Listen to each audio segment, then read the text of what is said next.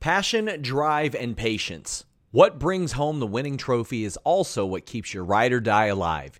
eBay Motors has everything you need to maintain your vehicle and level it up to peak performance. From superchargers, roof racks, exhaust kits, LED headlights, and more.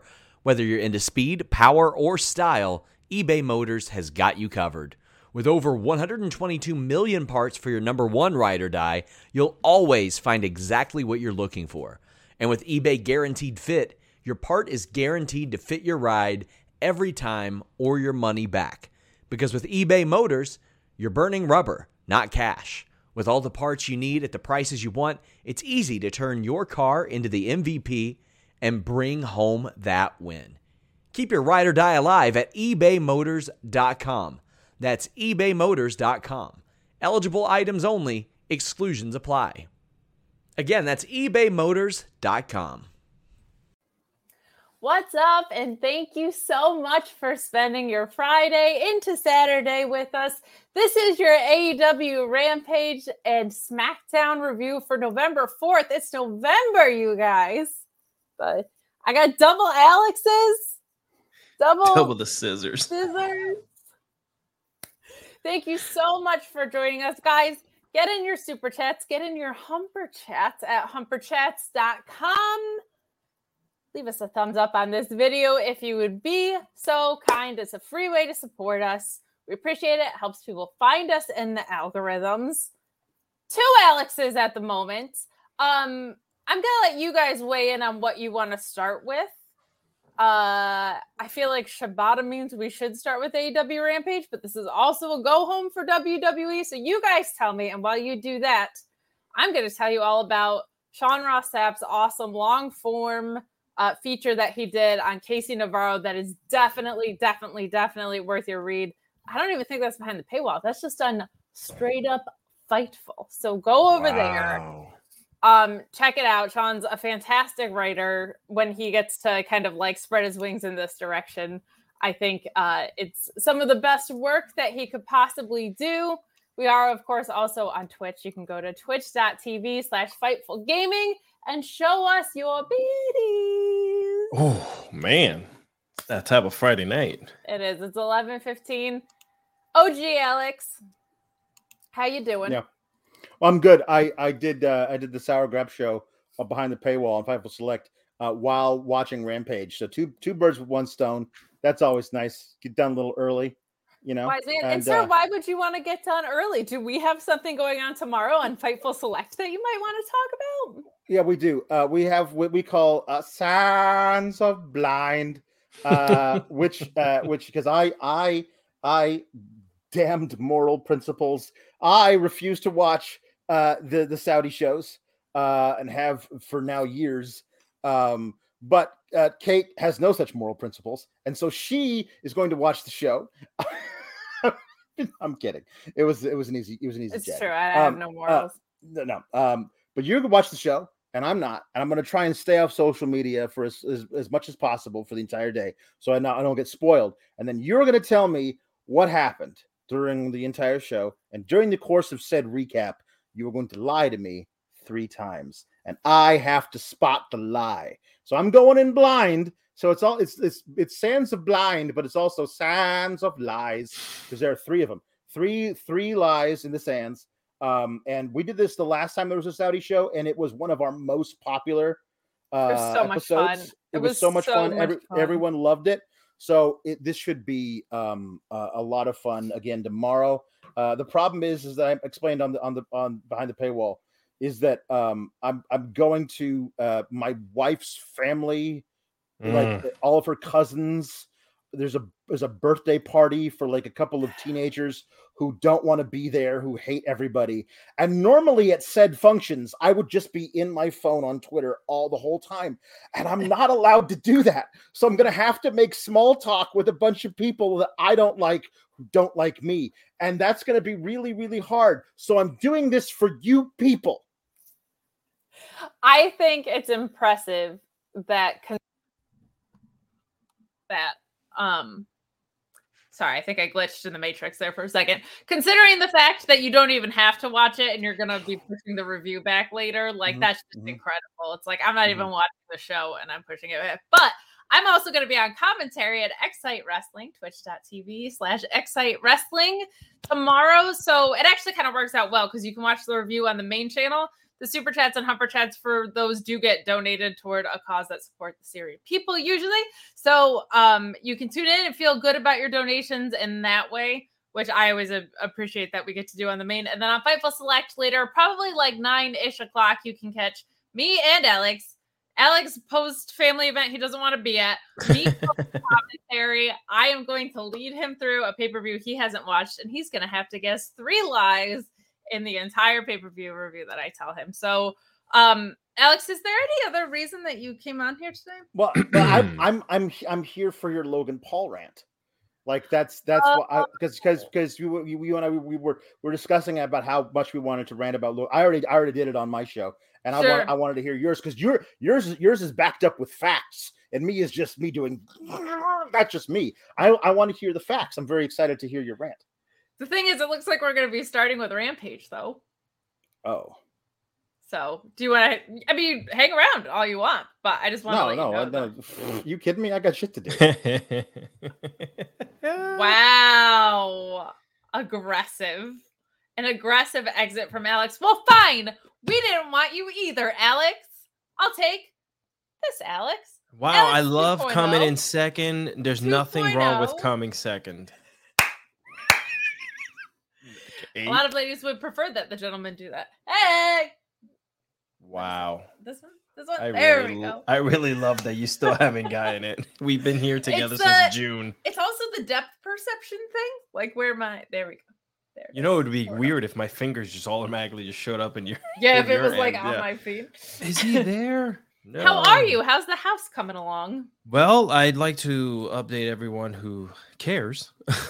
That's like us. We care about you. Yes. Very well. I snuck by the neighborhood today and I noticed that they finished all the siding on the house and they brought in all the cabinets, which is now real because my closing date is on the 21st of December. So that's my Christmas gift.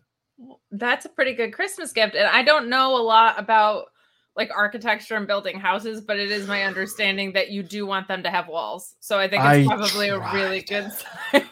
I wanted glass, but apparently the town does not. I mean, there's something going on with the way I come out of the show. I don't know. Glass. Well, I'm very excited for you. I'm excited that you are here. I'm sorry, I had a terrible migraine last week, and you guys got a double Alex feature, which is always a wonderful thing for considering it's a backup. But we appreciate the super chats and humper chats that are already rolling in. We got one from JW Pringle saying double Alex's and the best is Kate. Thanks for doing it for us people. Well, Alex bailed because he has stuff to do, but you still get me and Alex, the 2-man crew.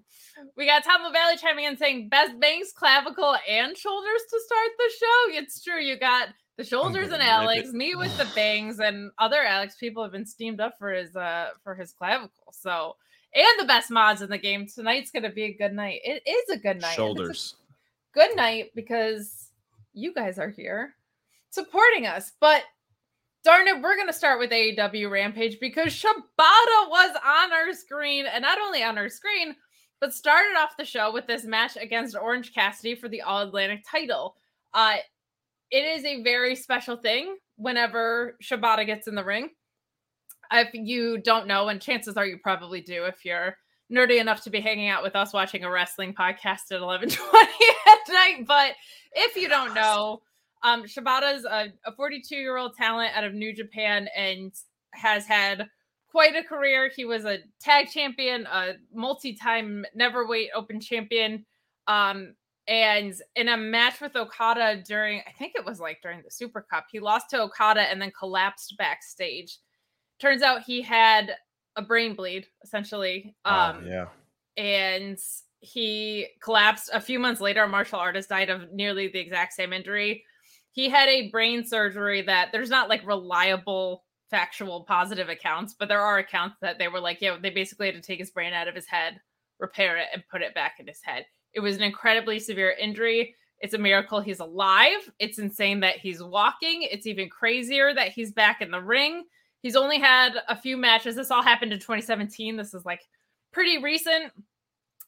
So it's just incredible that he's able to wrestle at all, much less, as you saw tonight, like wrestle really well and still in a pretty hard-hitting way. He had 2 dream matches in AEW, Bryan Danielson, because duh, of course, and Orange Cassidy, which I love that they got to make that happen, and it happened on Rampage tonight. This was a real fun opener. All of that incredible history aside here, ultimately it ends with an orange punch that got laid in. It initially just kind of dazes Shibata, and he's able to counter with a suplex. Shibata goes to the ropes, but Orange Cassidy hits another orange punch to win. I thought this was really fun. I would love to see Shibata and Danielson because I feel like they have a similar style, and like you see the way they lay in those elbow strikes, everything's so hard hitting. But this was a nice collision of styles, right? It's like fun when people are similar, and then it's fun when people are different here. But I thought this was like a really strong opening match. And it was also nice to see Orange Cassidy defend in not a triple threat scenario, which is nice. But I really like seeing the All Atlantic title on television with regular consistency and people getting to see other sides of Orange Cassidy outside of like the silly stuff. What did you think of this opener? Yeah, I mean, it's cool that you get these matches on Rampage to ramp up the show, right? And it's cool to see the different clashes of styles, like you just said. And it's really cool to have Shibata just, show up at AEW. And, they're doing a lot of the stuff that we read about online when it comes to like the indies and how, wrestlers are wrestling each other and having a good time and doing so. But it's cool to see it on national television. You get, and living out these matches, which I do hope every wrestling organization could learn from, because that's fun. That's how you get people hooked.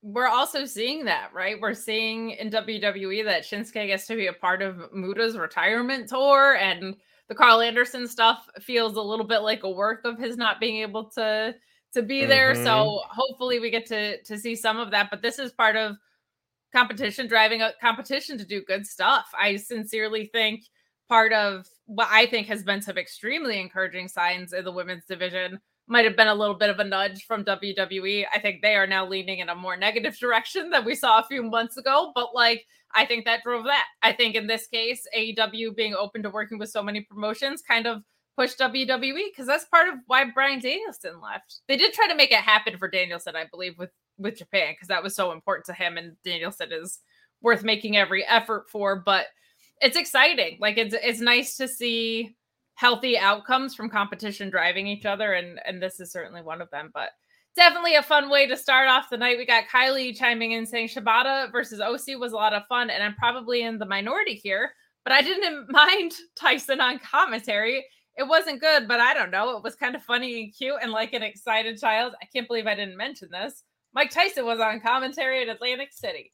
I felt like he didn't really add anything. It just seemed like he was high and not really adding very much.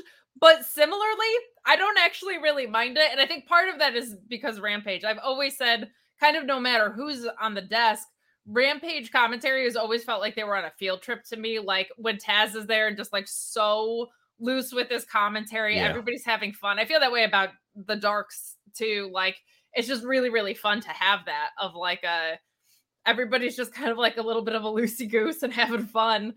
Tyson, did he add anything? No. Was it still fun just to have him there? Sure. Why not? What did you think of Mike Tyson on commentary? Yeah, again, we all know the dude loves to puff and pass. Yeah, he literally does it on a podcast. I'm not breaking news over here. Yeah. No, exactly. I think it's fun. I feel like Rampage is that cool uncle who just gets away with stuff. Like you get to go out with your cool aunt and uncle for like the weekend, and you go and do stuff that's what Rampage is. They just have a ton of stuff that they do on there. Like when they bring Mike Tyson stuff today, like That's cool. Like, to me, it's like he's still pop culture. He's still relevant. It's not like no one knows who the hell he is. And they're in Atlantic City, in your home state, Kate. They are. They are. They're an hour and a half. If I didn't have such a busy couple days, I would maybe have made the effort to go. But I thought this was fun. I am. Yesterday it was just my sister's birthday, which was so much fun.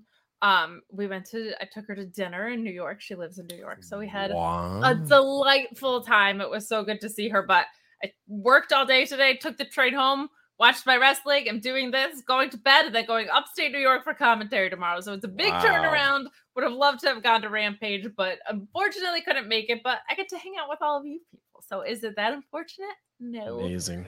But I agree. Like, it is kind of like you're getting away with something. Tyson clearly is felt like a fan, which is also just like a fun presence to have on a commentary desk. So that is a blast. Orion Ben 66 saying Shibata versus Orange with Tyson on the mic. God bless. This was one of those wrestling in 2022 was insane moments of the fire ant, I believe, from Chikara facing Shibata on television with Mike Tyson on commentary. It was one of those. So I thought that was fun.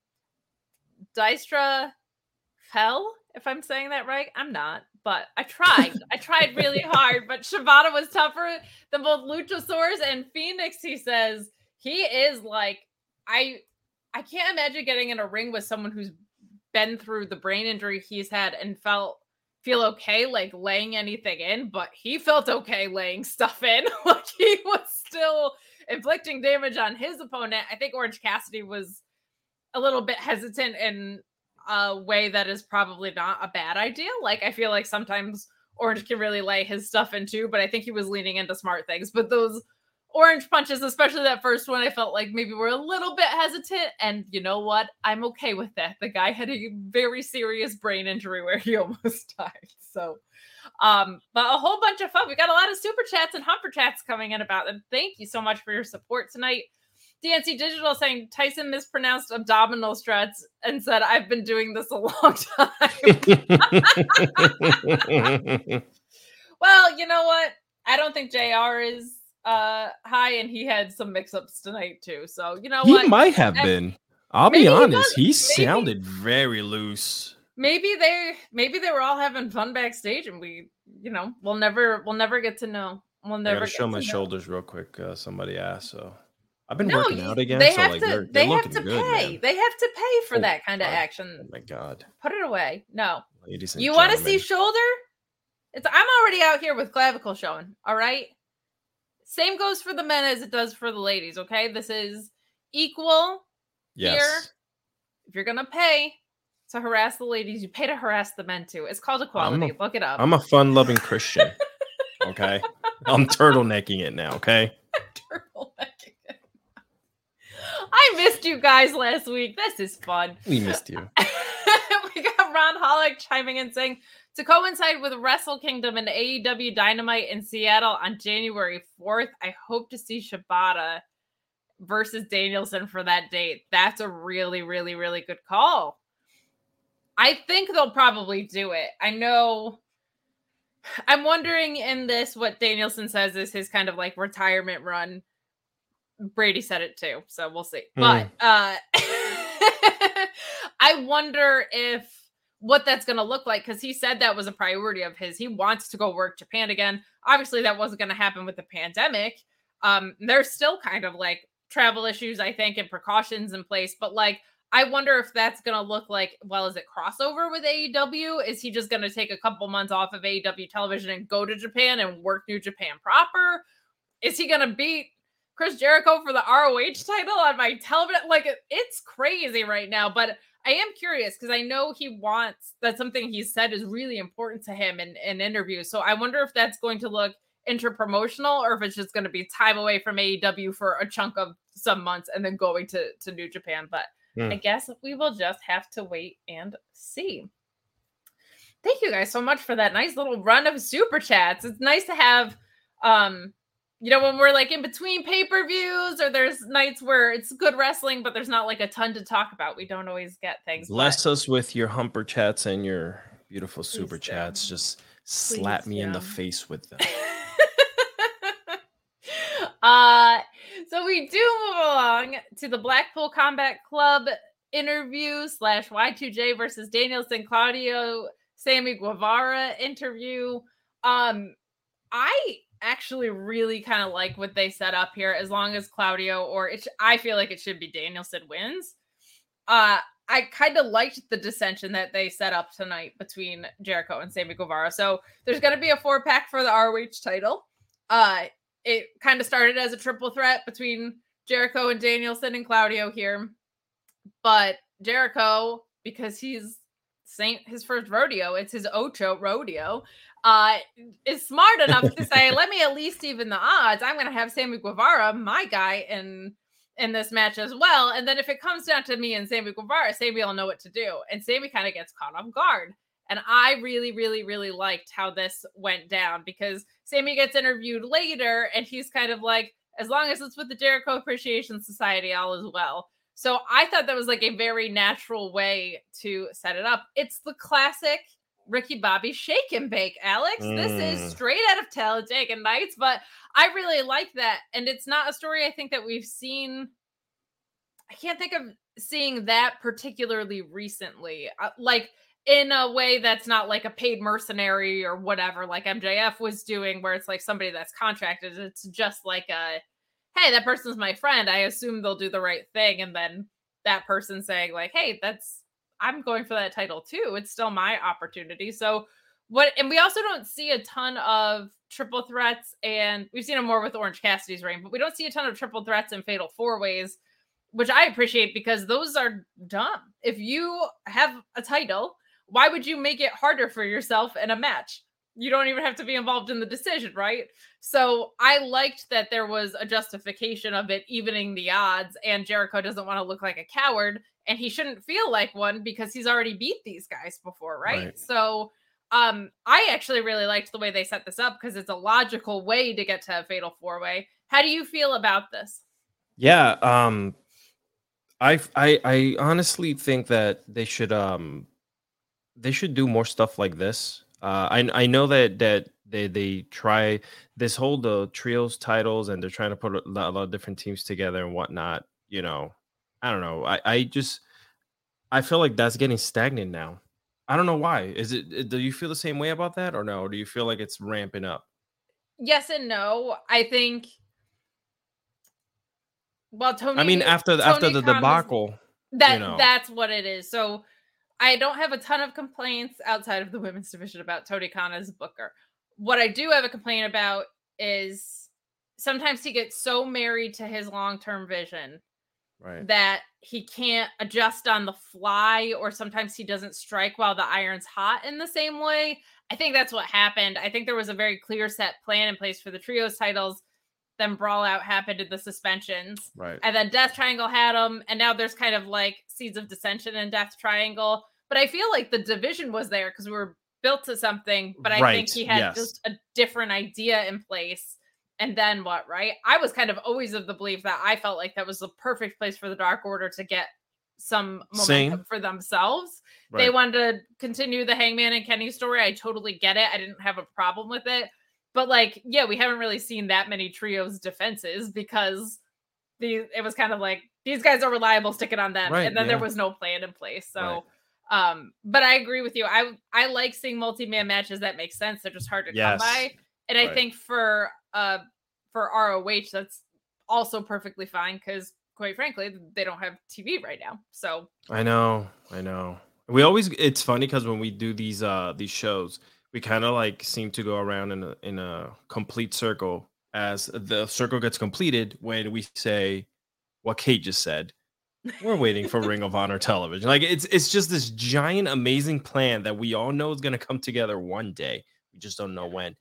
Unfortunately, this is where we're at. But yeah, you're right.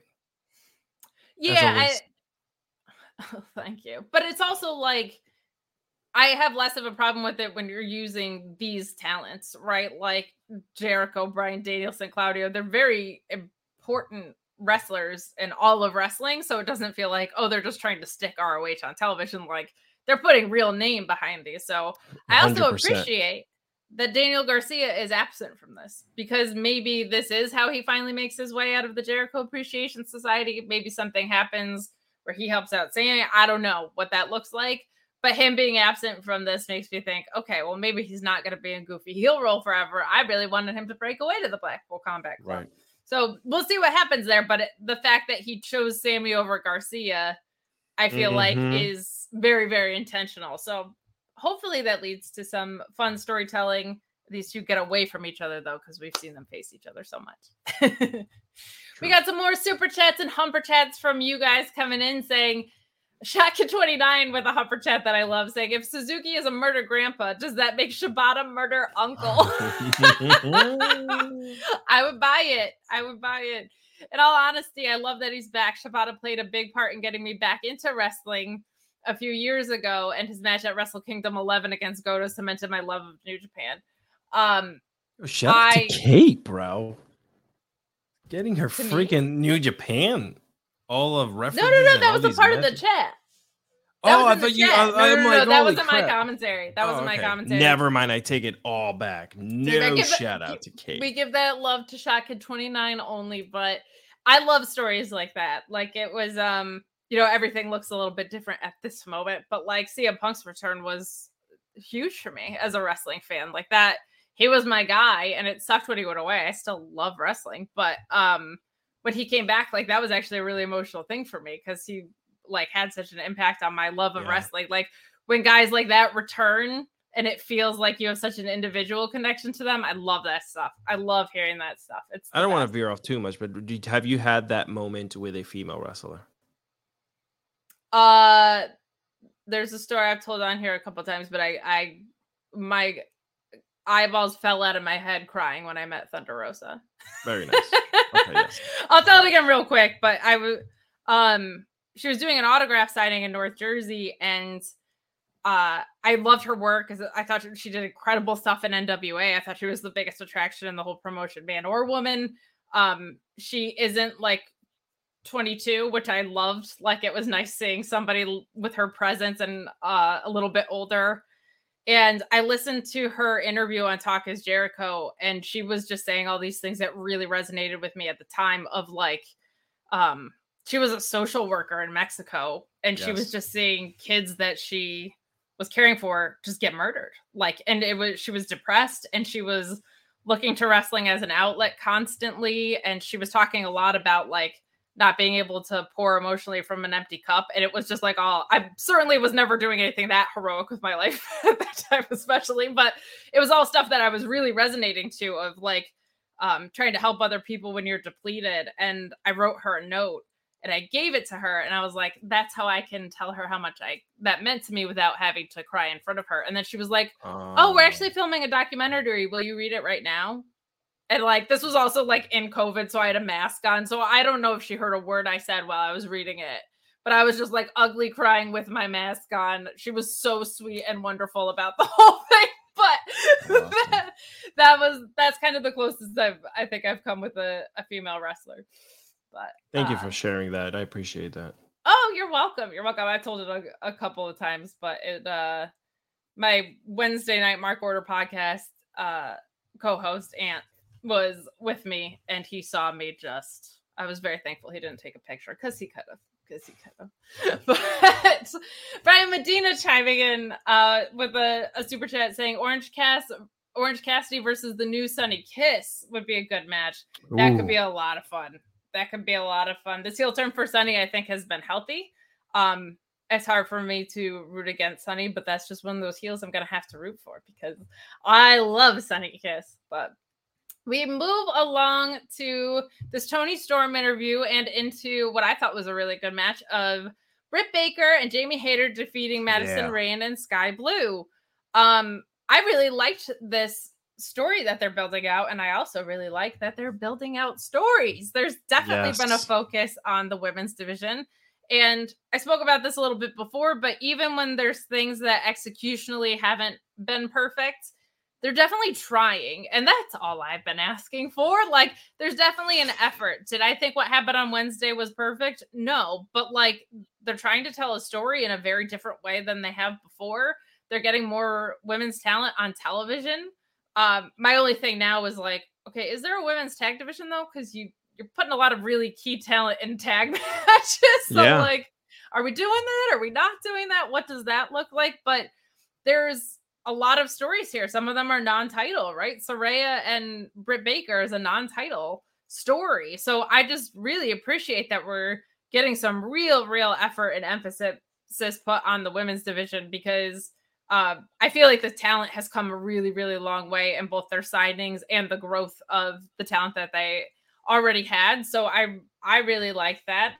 And so we got a nice little match here. And I liked the story with Toni Storm talking about her and Jamie Hayter being like basically homeless together during the pandemic, and saying, what happened to this sweet girl that I was living with? She's turned into a bully. Like, this show is sponsored by BetterHelp. If you had an extra hour in your day, what is the first thing that you would do? Read a book, take a nap, play some video games, do something for a friend, volunteer. A lot of us spend our lives wishing that we had more time. But the question is, time for what? And if it was unlimited, how would you go about using it?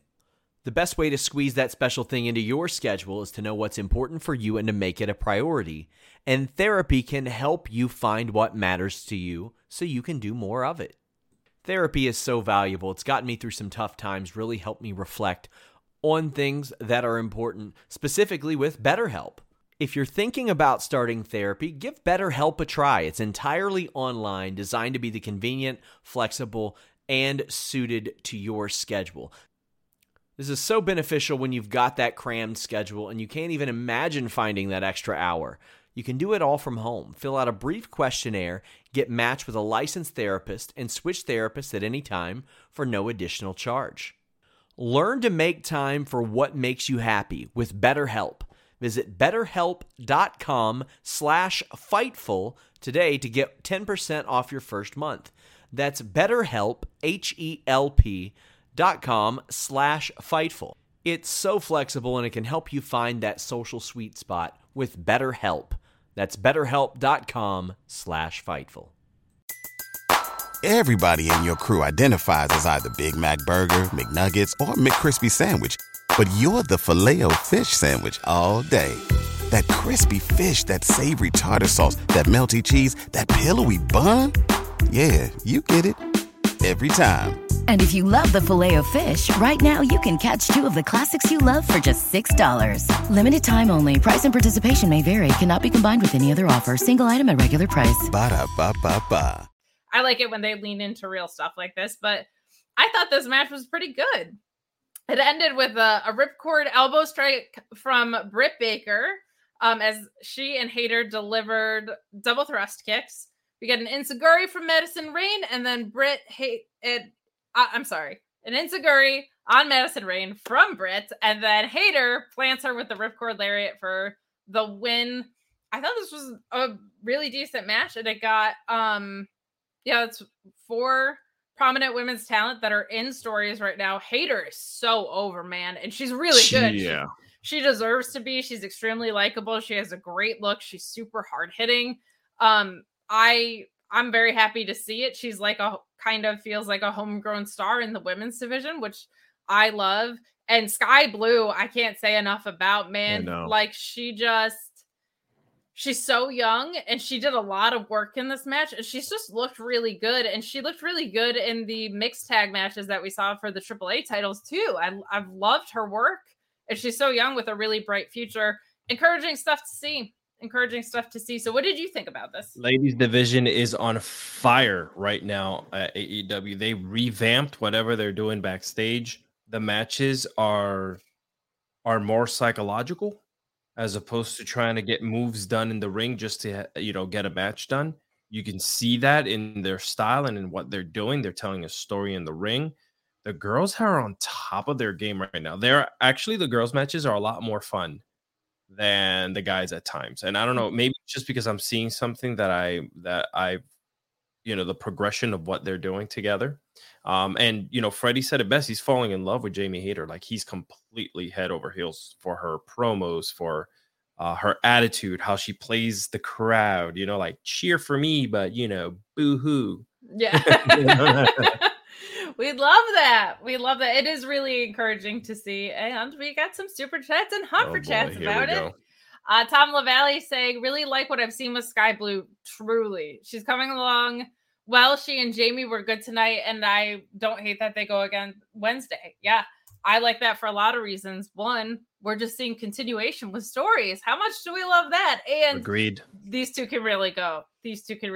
One thing that I feel like we've seen growth in Jamie Hayter with is that she has gotten really good about she's like pretty athletically built and she lays her shit in really strong. So I think she's gotten really good at adapting to other people's ring styles. And I think Sky Blue, especially with what we saw tonight a little bit, is a good dance partner for her. So I'm excited for that.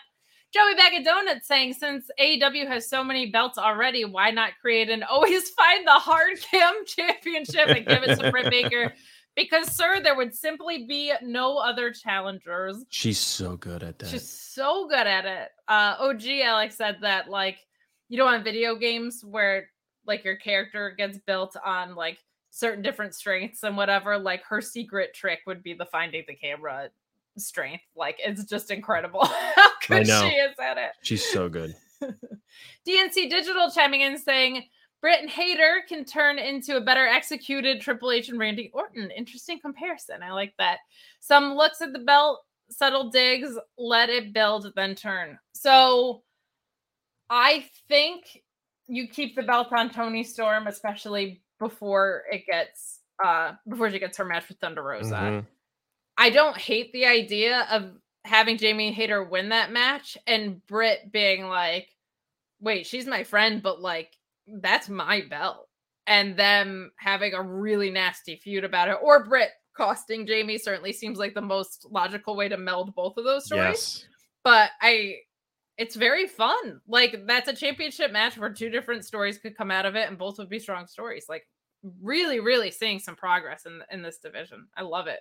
Henry Casey, I'm not going to read that first sentence because we don't do that about talent here, but he was not a fan of the match so much and said, aside from the Starks promo, is there anything worth finding? I would say that opening match was awesome. And I would say the main event was fun. I don't know if it's like oh my God, you have to seek it out. But if you are like Biggie and you like seeing big meaty men slapping meat, that's the match for you. I'll tell you, it's not after midnight yet. That's right. Ronald Hollick chiming back in. Thank you so much for your support. Saying Willow Nightingale, next ROH Women's or TBS champion. I think next TBS champion is going to be a returning Chris Statlander, but I think the plan has always been for Willow to be your, I don't want to say inaugural because Mercedes Martinez has the belt, but like your first on TV ROH Women's champion, I think is Willow Nightingale. I love how over she is. And before ROH shut down, now Roxanne Perez in NXT was your champion, but it was the two of them that were just like leading that pack, which was so awesome. So love seeing the support. Look how many women's talents we're talking about. Like, it makes me so happy. They all crazy. Feel like fresh and relevant and doing something. I wish Willow was on TV, but right now she's working in Japan, and that's awesome for her too. So then we get, oh my gosh, guys, how do you just not like swoon for Ricky Starks? I just love this guy, man. Every time he oozes charisma. It's unbelievable. And I loved his promo tonight. He's basically out there to say that he's entering the Eliminator tournament, which I adore. He seems like one of the most logical people that you could put in it. And he says a few things. One, he was trending even though he wasn't really on TV because he wasn't on TV. And he acknowledged the crowd and said, I don't have to tell you how cool I am, do I? You guys just know. And that is textbook cool guy stuff. Not necessarily verbalizing that, but nobody thought James Dean was cool because James Dean was like, I'm so cool. It was like, no, he wears a leather jacket and a white t-shirt and he just walks around like a total badass, like he owns the place. Cool guys don't always go out of their way to tell you they're cool, right? And I thought this was awesome. Like, he really leaned into that. I think he sincerely was touched by the fact that he was getting this push and then he was off TV a little bit and people missed him. People were talking about it. I was one of those people. I think he was sincerely touched by that, but also saying that he respects the hell out of Mox. Mox has spilled his blood 10 times for this company, but what happens when this blood dries up is a phenomenal promo line. He says MJF's a generational talent, but what happens when a generational talent meets an absolute talent? So just really, really strong stuff. He's super over with the crowd. He's super over with me. Tom O'Malley is saying, he pointed this out. He had tight pants, loose shirt, the pearls, those slides, fashion. Ricky Starks is fashion. He called out his own fit. We love to see it. But he feels like one of the most organically built talents in this company. You and a lot of other people compared him to 1997 Rock. I think that's a perfectly suitable explanation. In the ring, I find him extremely explosive and efficient with his moves. Everything he does makes sense. Nothing is superfluous. He's just the full package, man. I really liked this promo tonight. I love that he's in the Eliminator tournament. Him and Dante being in there both make a lot of sense. I hope he goes really far in this tournament. What did you think? So when it comes to Ricky Starks, behind the scenes, you already know a lot of stuff that I share with you. So it's really cool. Nothing bad, by the way. All good things. Yeah, all good things, by the way, guys. It's just that Kate is my homegirl that I go to when we talk wrestling and behind the scenes, behind the curtain stuff. So yeah. I'm a pal and a confidant. I'm basically... Yeah, I can literally say this is off the record. But yeah, so he's great, man. And I believe wholeheartedly, I guess I'll text Kate about this later, that he is due for something big, and he knows it. He pushes himself out there. He knows what to say to the crowd at all times, and he's genuine about it, right? Yeah, so you can tell in his promos, he's not trying to sell Ricky Starks the character to you. He's giving you Ricky Starks the person. And this is why they love him so much. He said it best. My character is that I'm cool. I love it. It does not need to be. Give me pearls. I might just show up next Friday with pearls on. I don't know. Please we'll see. More men in the fashionable pearls. I'll take it. Ronald Hollick saying Ethan Page versus Ricky Starks for the Eliminator Finals. Ricky Page versus Ethan Starks till the end of time. They haven't even had like a collision yet, and I'm extremely invested in the idea of those two being on the mic. Stokely Hathaway also there to fill in some gaps. My God, how much fun is that? Silk shirt on a pole match for those two. Oh my gosh. Just fashion on a pole match. I had tweeted, like, I want Ricky Starks versus Swerve for just like the coolest MFer in the world. Like, that they're just the coolest people I've ever seen in my life. I love them. And I love this chat too. JR saying nice shoes, Ricky killed me. JR was high. I'm just telling you right now. He had to have been. Something was up with the feller. We got some more chats coming in. A lot of talk about Rampage tonight. This makes me so happy. Luis saying that also everybody watched Ishii versus Shibata from Wrestle Kingdom 10. That got him back into wrestling. Strongly recommend it. I actually really miss Ishii and Takeshita being around. I think everybody was so in love with Takeshita and the note that he left on, which they should be. But Ishii was doing such good work too. Like, I'm salivating for him to get back in. That match with Eddie Kingston was like, that match was built for me. Shaq29 chiming in via Humper Chat saying, if you had told me 3 months ago I saw a brighter path for the AEW women's division than WWE, I would have said that's as likely as Shibata wrestling Orange Cassidy with Tyson on commentary. That is a perfect chat. It's just nuts. It's crazy how much everything turns on a dime. But Rampage live is live Rampages, and I think we're pretty much solid on live Rampages. Yeah, Alex and I said it last week. It's a different monster. It is, and I think it's consistently staying one. And I think the filming experience has gotten better for both Dynamite and Rampage because they moved some of the dark workload over to that taping experience. So that just makes these like very long Dynamite tapings a little bit easier. So Eddie Kingston, Lance Archer, Bandito, Rush, and Brian Cage all announced to join Dante Martin, Ethan Page, and Ricky Starks in the AEW Championship Eliminator Tournament. Page versus Kingston on Dynamite. Get out of town and take a bus. That's going to be so much fun. Bandito versus Roosh on the next Dynamite. Holy cow. Page versus Kingston bums me out because I think that means Eddie's going to be out pretty early. But Starks versus Archer and Martin versus Cage for the Rampage of next week, I believe. So some really, really exciting stuff. That feels like a very healthy talent pool to have involved in this, because those matches are going to be great, and there's a couple different ways you could go with who end up in the finals.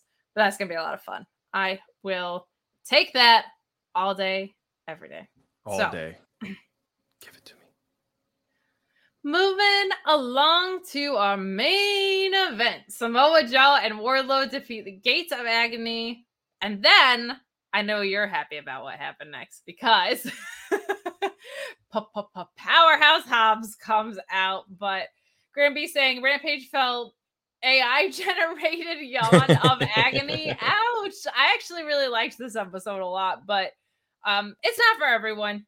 Like, people love Dynamite this week. I thought Dynamite stunk for like the first 90 minutes of this week. So wrestling's a buffet, right? You're supposed to have that. Eat it up. Lots of meat. My only complaint I didn't really have a problem with the match itself. I actually thought there were some fun cheats from Gates of Agony in this. I really like the Embassy. I love Prince Nana. So I've loved some of the ROH integration. I just wish it wasn't taking up so much AEW promotion time. But basically, this match let me down a little bit because I thought all four people were going to be showcased really well. Samoa Joe never was going to do anything that disappoints me ever, but this really felt like this is a Wardlow showcase, which isn't even a bad wrestling move. My expectation was just like big meaty men slapping meat expectations. This ended with 3 power bombs from Wardlow, of course, as one would expect from the symphony conductor himself. But this match was fun. I was just kind of thinking this was going to be like a little bit more of an everybody gets a chance to shine situation. It felt very agented toward making Wardlow look great, which he did. So kudos to them for that. I also just feel like if you're going to do a 2-man power trip thing where they both have singles belts and tag belts, they need to also be defending the singles belts. Otherwise, you're not really on a power trip. You're just like on a nice road trip, but not like a power trip. You're just only defending the tag titles. But a fun way to end Rampage. And then Hobbs emerges at the end. Wardlow is hot under the collar. Alex is dancing already because he's so excited. I don't blame him. I'm also very excited, but I really liked Samoa Joe kind of trying to like, calm down, young Padawan. Like, it was nice. It was like a nice touch of him being like, don't do this here right now. Like, young wily guy. This is save it, kind of. But we're basically setting up Hobbs and Wardlow for a TNT title feud. I think Hobbs might be the one to dethrone Wardlow, but if not, I'm hoping this goes a series of matches versus a one-off, or if it is a one-off, it's in a prominent spot. What did you think of the match? And then, OMG, how excited are you for the title match that's getting set up? I agree on all ends with the match, and having to, like, you know, they shuffle how many people they're going to put on television with like 2 minutes left of Rampage, you know, and, you know, and still have my man, Powerhouse, come in. He is, man, let me tell you something, man. Right now, I'm going to put it out there, ladies and gentlemen. If I had swung the other way, Powerhouse all day. All right? I'm telling you right now. I don't even joke with that.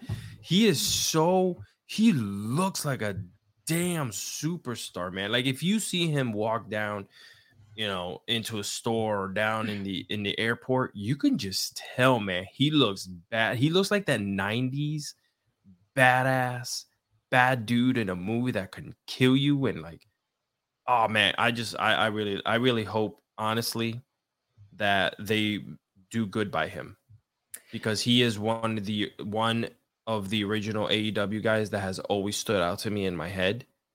And I really do hope that they start putting, you know, faith in him, If it's the TNT Championship, let's go. Let's move forward with that, and then see where we're at. Sometime next year. This time next year, push him. There's no put a mouthpiece with him if you don't want him. If you feel like he's not strong enough on the mic, and push him to the moon.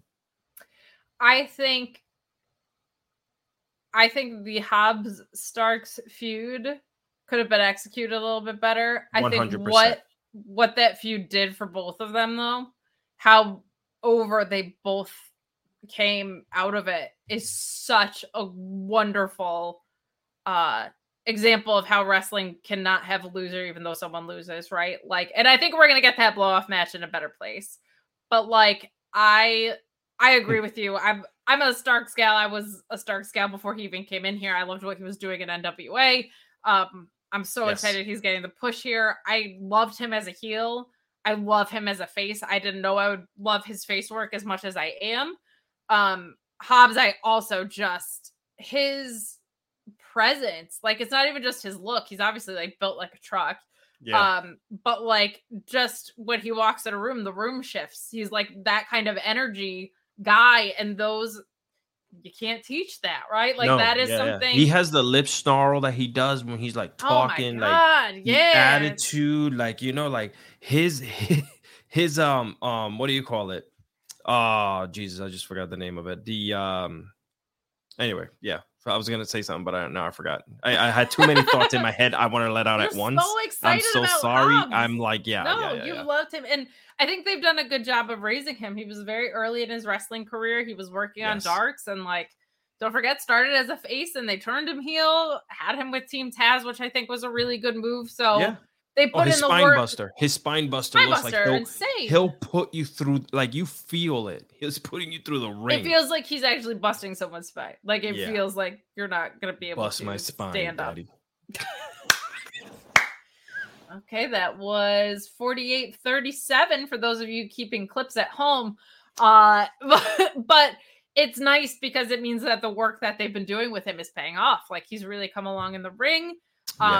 I think it's awesome, and that you can foster presence. I don't know if you can teach it, but that's something that they have to, because if WWE got a hand on him, obviously they have 5,000 people they got to push before him. But but there's like him or Low Jade. Focus. There's people that WWE would totally try and cherry pick. My God, Hobbs with Stokely is the next Lesnar with Heyman combination. Can you imagine that? When the firm came along, I was like, Hobbs is a no-brainer, like that, and I still think maybe that pairing happens somewhere down the line. I personally, nothing wrong with Morrissey. He's doing the best work he's done, in my opinion. He looks great. He, I think, functions very well with a mouthpiece that isn't so much maybe. I think he and Enzo were a very successful and overact and did well. But someone where he's like, oh, I'm just a big badass that goes and beats people up, is a great role for that guy. However, if I had my druthers, Hobbs and Stokely is like a no-brainer combo. God. A no-brainer combination to me. So, and look, Stokely will do anything for a buck. He's made that very apparent. So we will see what's coming down the line. But that ends our episode of Rampage. We'll wrap up some of your chats here. We got Dice chiming back in saying, Powerhouse versus Wardlow is money. It is. It is. I'm really glad they decided to go in that direction, regardless of what the result is. I think that's another situation that's a feud where both of them are going to come out the better for it. So, and it's just nice. Also, we're seeing some fresh talent on television, And it also feels like they're on their own course right now. They understand what's happening at WWE with like all the matches and everyone coming back and blah blah blah and all this, the big change over there. But it kind of feels like they're going their course and just doing what they have to do to get ahead, and it's showing. Like, they really are doing some cool stuff over there. I think it's more even that they are getting back to their roots. Like, I feel like they've gotten away from trying to compete with WWE, and they're getting back to what they're best at, and that makes me happy. The alternative we wanted. Yeah, be the alternative. Don't map yourself after what's already out there, because that's already there. Then you're just the diet version of that, which is kind of how I felt like I didn't need Jeff Jarrett showing up. But well, he has that backstage role now. Backstage, I love. I don't need him on my screen. He's a business, developer, dugahiki, whatever he's doing. Cool. Go smash guitars backstage. I don't need him on my TV. But I get where they're going. Sting and Darby versus him and Jay Lethal. I get it. Doesn't mean I like it, people. Special guest referee, Ric Flair. Okay, you know what I think of that idea? Oh, God. I don't want to see it. I want it untraceable to the world, Alex. I want to not see it. And if I have to pay for it, I would rather be in a different country so I didn't have to pay as much for it. And darn it, if that's not all possible with NordVPN, Sean Ross Sapp is here to tell you all about it. You hear me talk about NordVPN.com/Fightful a lot. It's because I use it every single day. You can listen or watch your favorite shows abroad, whether you're in the States like me and you want to watch shows from the UK or Australia, or you're just traveling and you want access to your local things. You can shield your data from snoops and criminals. You can safely listen to your shows, stream shows, browse in complete privacy by shielding your IP address. You can change your virtual location with just one click. Protect yourself on public Wi-Fi. You know that can be dangerous. People can get access to all of your stuff. Secure all the devices that you own. It's available on all major operating systems, and you can connect up to 6 devices separately with one subscription. 30-day money-back guarantee, 4 months free added on top of that deal. NordVPN.com/Fightful with 3 great tiers for you to enjoy. Guys, yes. NordVPN for real made a really big investment in Fightful. Like, sincerely, a really big one. And then because it was a symbiotic partnership, because you guys use their service and are happy with it, and because you guys hit them up on Twitter and told them that you found out about them through us and stuff, they said, darn it, we're going to give you even more value and better deals. So those new ads are actually because they have made even more savings, giving you different options, because their initial discount was only, I think, for the 2-year plan. So just really, really awesome stuff. They've been such a great partner to us. So even if you don't use their service, please let them know that you found out about them through us. But also, if you need a VPN, try their service. You get a huge discount with the code Fightful, and they really are like the best in the game at this. Can I say something about Nord real quick? Of course, as long as it's good, because they're a sponsor. So obviously, they're part of Fightful, so I'm getting the subscription done and all this stuff now that I moved down here, because I watch the Knicks, and it's very hard to watch the Knicks, right? So what do they have? They have the smart DNS part of their plan, where you can just use their DNS in my Apple TV, and I automatically watch the Knicks as if I'm in New York City. I didn't have to buy the NBA plan and Thank you, Nord. I love you. Well, we love that you sincerely love them. He doesn't get a bonus for that. That was all real. I don't even get paid to be here. I get slapped by Kate. Oh, stop. Which on occasions is perfectly fine with me. That. Moving along. But before we switch into the Smackdown chatter, which we are about to do, we do want to remind you to subscribe to Fightful Select. There's some really good stuff that's going on over there, including you get me and Alex doing our Crown Jewel Sands of Blind show tomorrow, where Alex isn't going to watch it because of his ethics and morals, which I respect and love, but I am going to watch it, and I have to tell him 3 lies, and he has to guess what those lies are. So I think I punked him out on 2/3 of them last time. It was really silly and a lot of fun. That's going to go on probably closer to 9 o'clock at night. Your main channel 1 will go on right after the show. And again, those super chats and humper chats do get donated to a great cause. So you can feel good about where you're sending your money if you want to participate in the post show. So yeah, we appreciate it. Other great things going on at Fightful Select. You got some updates on the Colt Cabana appearance that we saw on Wednesday. You get a nice little Peter Avalon interview. There's some more information on WWE and Saudi Arabia. Lots of updates. And And I don't want to say most importantly, but my favorite fun news of the week is a potential women's talent that WWE is planning on bringing back, someone that I'm a really big fan of. So go check it out behind the paywall. I'm excited. I think that person rules. So I am happy to hear that she may be gainfully employed with the most successful wrestling company in the world. That's a good thing. Shout out to Emma.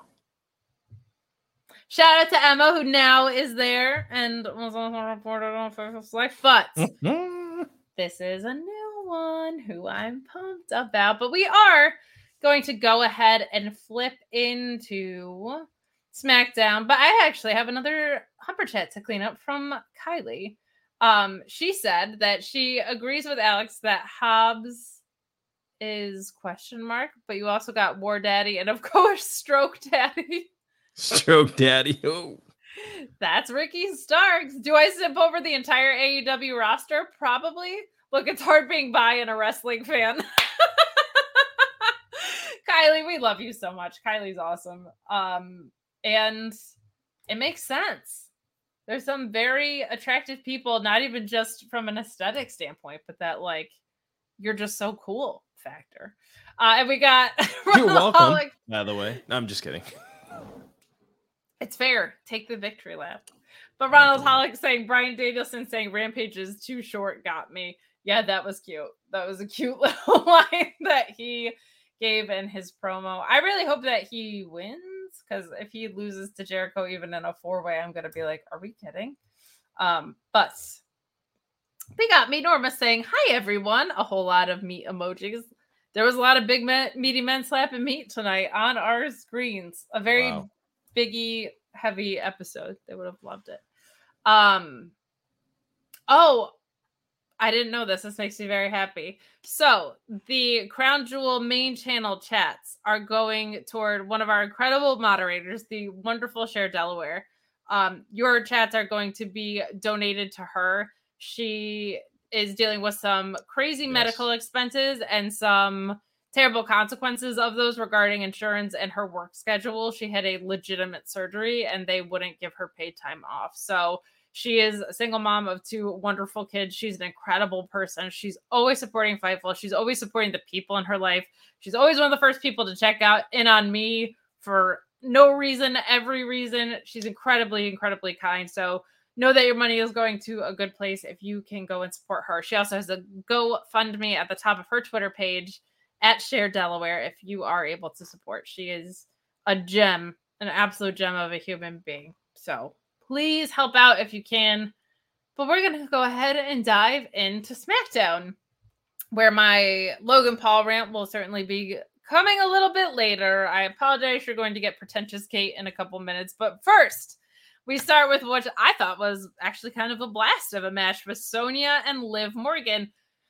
Sonya, underrated. I'm going to say it. I think we saw it here in a few spots. I think she's very good in the ring, and her ring awareness showed up a lot in here. Cutting to the end, Liv countered the final cut and hit a code breaker and the Oblivion into the chairs and got the win here. I thought this match was a whole heck of a lot of fun. They gave it a whole heck of a lot of time, which always helps. I think this new Liv persona is working. My only complaint is I wish this Liv persona came before her title reign, but this seems like they're leaning into something that's organically in her and exaggerating it, which is like the old wrestling adage, right? Like yourself turned up to 10. This is working for me. I really liked it. There were a couple of moments in here that were scary, and she's gonna, I think, have to figure out how to walk this line. It's kind of like Shotzi, where like the reckless thing is really fun, but you have to be careful that you're not actually reckless. There were a couple of dives in this that Sonya really, really saved her for. Yeah. That was just really great ring awareness on her part. Good on her for keeping her opponent safe. That's such an important part of this pro wrestling world. There was also a really fun spot where Sonya tried like a German suplex off the apron to put Liv through the table, which I thought was kind of cool. And Liv fought her off, but I just thought that was a really fun spot. Thought this was a fun way to start the night here. And it was nice seeing a women's match get a bunch of time. It was also nice seeing the end goal of that match be something that's really productive. I feel like Sonya was a really good dance partner for Liv. I feel like they both felt really comfortable, and that what they're doing with Liv now is working more than the version she was as champion. That's not a knock on her as champion, but I think what they're leaning into right now, something's clicking there. Like, this is working for me. What did you think of this opener? Yeah, I agree. There was some, I don't want to call, they weren't botches. It was just, she just didn't have enough steam after clearing the ropes, which is, I'm glad she had someone there to help her. And Sonya's a vet in the ring, man. She is so good in and out. But yeah, I thought it was I thought it was a fun match. The girls got a lot of time, which well deserved. They're still pushing this new character. I don't want to say it's a Harley Quinn. I don't want it to be a Harley Quinn. I really hope that it's her just kind of losing it with everything that's happening around her, and to keep it going. I'm gonna give it some time, and I'm hoping that she excels in it, and they just don't do what they always do, where 2 months down the line she's in a tag team and she let go of that persona, Yeah, I think this is I like it because if they can make it a little less gimmicky and a little more character-y, I think it'll be really good, because there's a lot in, like, a Never Say Die Liv Morgan there's so much money in that to me. I know Alex Pulaski has talked about this at length too. He kind of like saw the handwriting on the wall with where this was going, where it's like, if you're going to beat me, you're going to have to kill me, is an awesome direction to lean into. I think you could maybe tone down some of the other stuff, but they also are, they're WWE. Like, they're gonna probably go an exaggerated route, but this, I think, is something that's really, really working. She continues to be a super over talent, and I was really encouraged to see what we saw tonight. Orion Ben saying, if we doing this with Liv, you got to have Candice train her. That's actually a really, really, really good call. Candice LeRae kind of is very familiar with this template of a character, and I mean, we can just talk about her War Games history the rest of the show if you guys wanted. She's incredible, but I love that idea, and I feel like that direction, that's a fantastic call. Leaning in that direction versus like the Harley Quinn type thing. Yes. I mean, if Liv is going to bring anything, she's going to serve a look. I think we know that much, but I do like the idea of her kind of going more that way. I think that could be really, really fun. So a great shout. Moving along, we have an interview with Emma and Xia Li, and this was really short, but I thought was really, really fun. I did not love Emma losing in her return, but Xia Li kind of comes out and picks on her a little bit, and she's like, hold on, I didn't just lose in my return. I lost to Ronda Rousey. And second of all, elbow strike. I loved that. I thought that was so funny of her, like, listen, all right, A, it was Ronda Rousey who I lost to, and B, bam, I beat your ass. I thought that was a whole bunch of fun. So a quick, but I thought super effective little way to keep Emma on screen. What did you think? Yeah, again, the girls getting time, huh? They're just progressing stories on both. Yeah, on both companies. They're putting them out there. For a time there, we noticed that there wasn't too many women on the roster to kind of like, part of it is the replenishment of the talent for sure. Yes, so very, very happy to see Emma back. And it's funny because Freddie, myself, and Jeff were talking about Emma not too long ago, and she just reappears out of nowhere back on WWE television, which was really cool. What reported on Fightful? Look at you giving double credit. We love that, but it is $4.99. There were some that you were like assuming we're gonna come back. I don't know if people assumed that Tennille Dashwood Emma was gonna come back, and I think it was a really valuable pickup. I think that was a really smart call. Word. But we move along to Ricochet versus LA Knight. LA Knight talking that S on the way to the ring. This was fun. I think this match was cool. I feel like maybe because it was a taped episode and the first time they had this match, they didn't go to the next level that I think they probably could have. So this match ends with Ricochet missing a flying nothing. And then he and LA Knight kind of trade roll-ups, which is the laziest, cheapest way that you can end a match. But I did like that LA Knight grabbed the rope, to give himself the leverage for the roll up. And it at least looked like they were trying to sneak a win. It wasn't like, and the roll up. And they don't do this as much as they used to, but we got so hit over the head with these freaking roll ups that I'm allergic to them now. Some fun spots in this, even though I didn't feel like it kind of like went into the next gear that we're used to seeing from these guys. But Ricochet with the head scissors into a drop kick, like, not even the most insane stuff that he's capable of, but his execution is so clean and athletic that, like, even when it's simple stuff like a drop kick, you're just like, holy crap, this dude is nuts.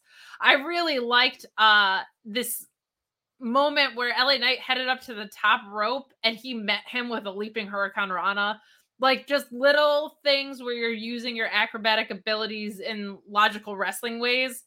That's not flippy-do nonsense to me, because it's still logical ways to execute a wrestling match. And that's one of the things that Ricochet is the best at in the world. This was a taped episode, and I did feel like there were some pretty obvious editing in this. I wouldn't mind if this was something that they built out into a full feud if they ran it back. But a serviceable enough match. I just had really high expectations because Ricochet looks like a superhero every time he's on my screen. What did you think of this? Yeah, I think that they complement each other. I feel like anyone who goes into the ring with Ricochet, I find myself saying the same thing over and over again. They kind of like complement each other very well. LA Knight looks rejuvenated to me. He looks extremely comfortable being back to, what he was. And I'm so happy that I don't see him with the maximum male models anymore. I mean, it is just... I just wanted to see him wrestle too. Like, yeah. He wasn't even bad in the role he was in, but like, dude's a wrestler. Let him wrestle. Yeah. So I'm with you on that. He does look very refreshed. He does. He looks very happy too, which is cool. Like, you get someone who's wants to be there and do what he does. Michael Dammit chiming in. Hi, Michael Dammit. Nice to see you. And they're saying, sorry to go back. You never have to apologize for going back. We'll take your chats and supports whenever you want to send them. But I think Liv's issue is her speed coming off the ropes. That is something that seems to be a little bit of a pattern with her. And she's also an extremely tiny person, literally physically. So I think it's hard to sincerely gain that momentum with that stature sometimes. That takes some work to build up. We saw that with Brie Bella a lot too, where it was just like literal physical weight, making it really hard to like kind of really have that momentum going through the ropes. But she's improved in so many ways and you love to see it. But that is something that I think that would be helpful if she continued to kind of work on it. Yeah. Now for this. Oh boy. I'm just going to say this right now. I'm leaving the room.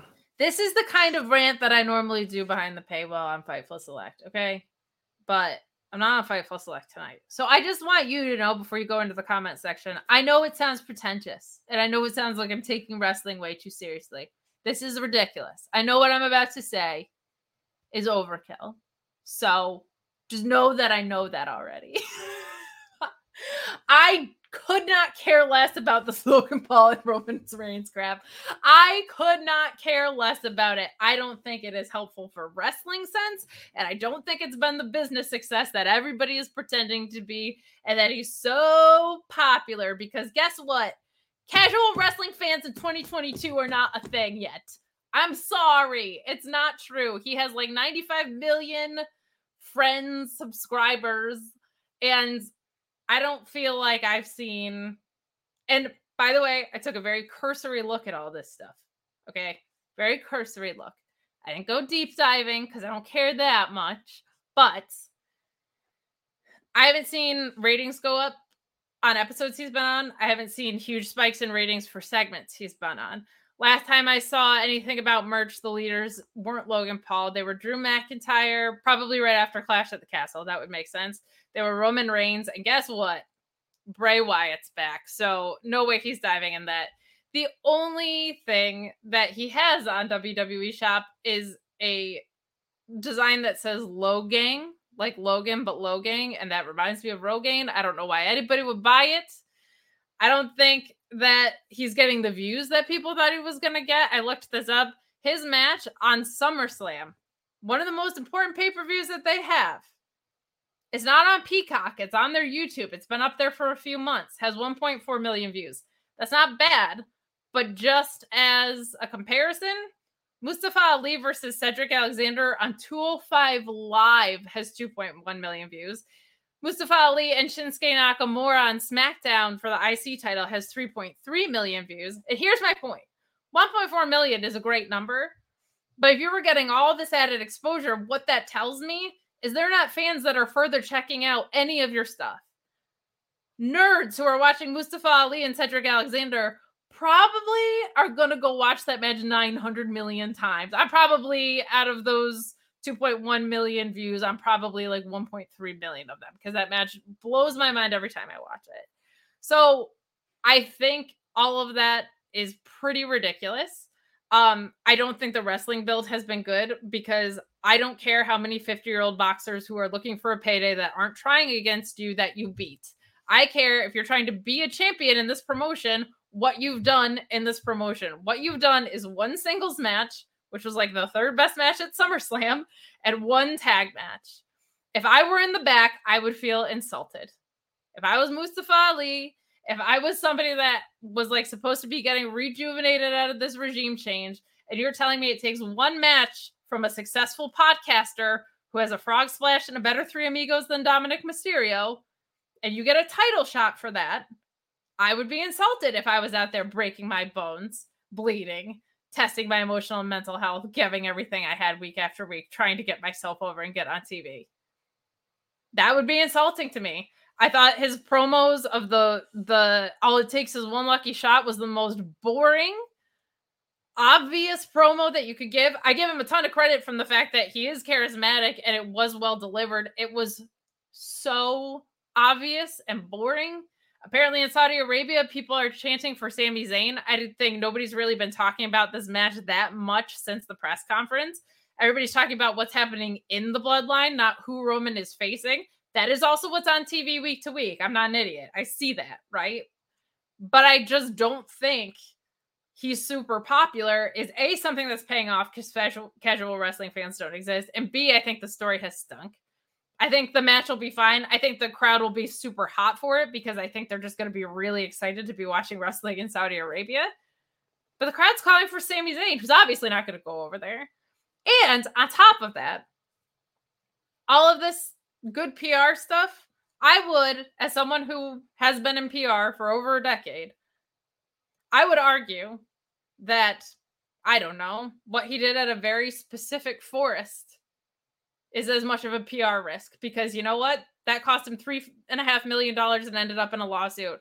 I would argue that when you're under contract with WWE, you probably shouldn't be in the press attacking Bad Bunny, who is a draw that proves he can fill arenas with his music, that everybody loved what he did in Royal Rumble. You should not be coming after a top celebrity draw for living in Puerto Rico for a tax break when he's from Puerto Rico. And you're bringing your uncharismatic brother who has allegations along for the ride. I'm sorry. None of this is for me. I think it's completely overblown how much he's brought to the table in terms of exposure and PR. I don't think any of the people watching it care. They certainly aren't going to care in a sustained way. If you are going to do this, and we all knew they were going to do this, doing it in Saudi Arabia where storylines don't really have too much of consequence happening that often, this is the place to do it. I just think that you should do the work in the promotion you're in to get a championship shot for the promotion that you're in. 2 matches, 1 singles match, to me is an egregious way to go about it. I think it's a symptom of a lot of things. I think it's a symptom of Triple H taking over what he did. I think it's a symptom of they wanted to do this in Saudi Arabia at this time, and they just didn't do the creative work leading up to it because everything got expedited or whatever. Like, I get all of that. What I'm saying is I don't give a crap about your main event with your reigning 2.5-year champion at your second biggest event of the year. And that's it. So I was kind of waiting to go on that rant. I figured I was going to do it behind the paywall. You're getting it on the main channel. I'm sorry if that was too preachy for some of you. I get it. That's not like analysis of what happened on the show tonight, but I wanted to see what this was going to full build look like. And I just think it hasn't been that successful. Like when I went to see the success that they got out of like what he brings to the table, and I was like, I knew Mustafa Ali's numbers were like pretty recently because when he wasn't on TV, I looked him up because I was like, I know this guy's a draw. Let me see his numbers, and they're high. His Retribution returned, which sucked. Retribution sucked. Had 4 million views. Yeah. So you're not getting what you set out for, in my opinion. And also, this is just me doing like 5 minutes of looking into things. I could be wrong about merch sales. They might be further along now than when I saw last. I could be wrong about segment by segment stuff. Like, it's extremely possible I'm wrong in those ways. But from a wrestling perspective, I thought that sucked. I thought it was an insult to the locker room to begin with. And then when I looked into the like extra exposure you're getting out of it, I'm like, not real fans. Not anybody who's going back to look into other stuff, certainly. You gave away a pay-per-view, a SummerSlam match for free on your YouTube, which you never do. And it can't even compete with what Mustafa Ali's doing on 205 Live. So, Finn, rant. That's it. I'm sorry if that was obnoxious to some of you. People in the chat are liking it. So I'm glad, but like, I just feel like I knew I wasn't going to be super invested because I don't really care about Logan Paul that much. But I feel like even when I try to look at it more objectively, this is not something that has been successful in my eyes. So I know you obviously have very specific ties to some of the insulting things that he's done and said. But do you, at least from a wrestling perspective, have any interest in this? Or are you on the same page? I have zero. Like when I tell you, that I won't be watching it because I'm going to be out tomorrow doing stuff, and I won't be missing anything, to be honest. I would watch it, and I will support my good friend Austin, Mike Rome. You know, he's one of my best friends, so I always support him and everything he does. But other than that, I too have my gripe with him. Sure. You know, you mentioned the Bad Bunny thing. Bad Bunny has given millions of dollars back to the island. So if he's getting a tax break from the island that he's from, and he's bringing back the economy in Puerto Rico by himself, single-handedly saying, here's $137 million. I mean, why would you talk about a man that's doing that? But to each their own. But yeah, good job. I loved it.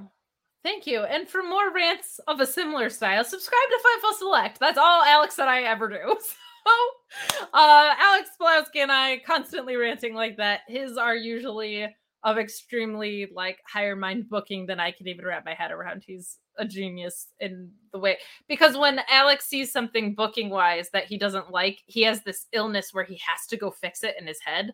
It usually works out really well. So subscribe to Fightful Select for more rants like that. I'm glad people liked it because I was like, oh no, I'm going to sound really preachy, but I'm glad a lot of people are in agreement. That actually makes me feel pretty good. So we will move along. Matthew Plus, our perpetual heel, saying it's ironic that Katie is in PR since she has such a transparently shit personal brand. You know, the sad thing is, part of me agrees with it. I don't really put effort into my personal brand. You kind of just get what you get. I'm too busy. She is a mid-looking woman in wrestling Twitter. Please, you mid? Wish. Whoa. I'm super hot. Look at this clavicle. God. No doubts gets you far with the neck beards, honey. What's happening in here tonight? He's paying us to insult me. I don't care. He said, that doesn't fool me. You're unoriginal, uninteresting, and phony. Thanks for the money. Wow. Love that, Matthew Plus. Love that guy. However, okay, so it wasn't just about Logan Paul. We also got some other stuff from the Bloodline in here, which I do want to call out because it does set up the Usos probably with the New Day again, which, okay, here's the thing. I think the story is really good. I've seen this match so many times. And so what happens with these matches is I always am like, I've seen this so many times. I'm going to be so bored. And then the matches, they always do something different that blows me away. Mm-hmm. So I'm trying to be open-minded because this also makes sense, right? Like the New Day is basically coming in here saying that they are the longest reigning tag team champions. Their record is in peril. But this starts with the Usos, Jimmy and Jay reminding us that they're in their hometown, which I thought was fun. The Usos also reminding us that they're the ones. The Brawling Brutes, their opponents in Saudi Arabia, are the twos. And the New Day comes out and says they're rooting for the Brawling Brutes. There's a little bit of jaw jockeying, and we see Sammy Uso. He's not even honorary Uso anymore, and he's not really Sami Zayn anymore. Sammy Uso is coming down to the ring with Solo Sikoa as all hell is breaking loose.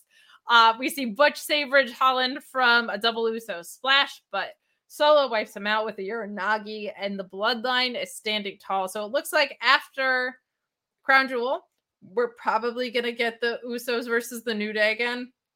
I'm not mad about it. I think it's a natural story. It's not either team's fault, and it's not Triple H's fault that they ran that feud into the ground, and the matches are always incredible. So while I am tired of it in a way, I am going to stay open-minded because I feel like they always blow the roof off the place.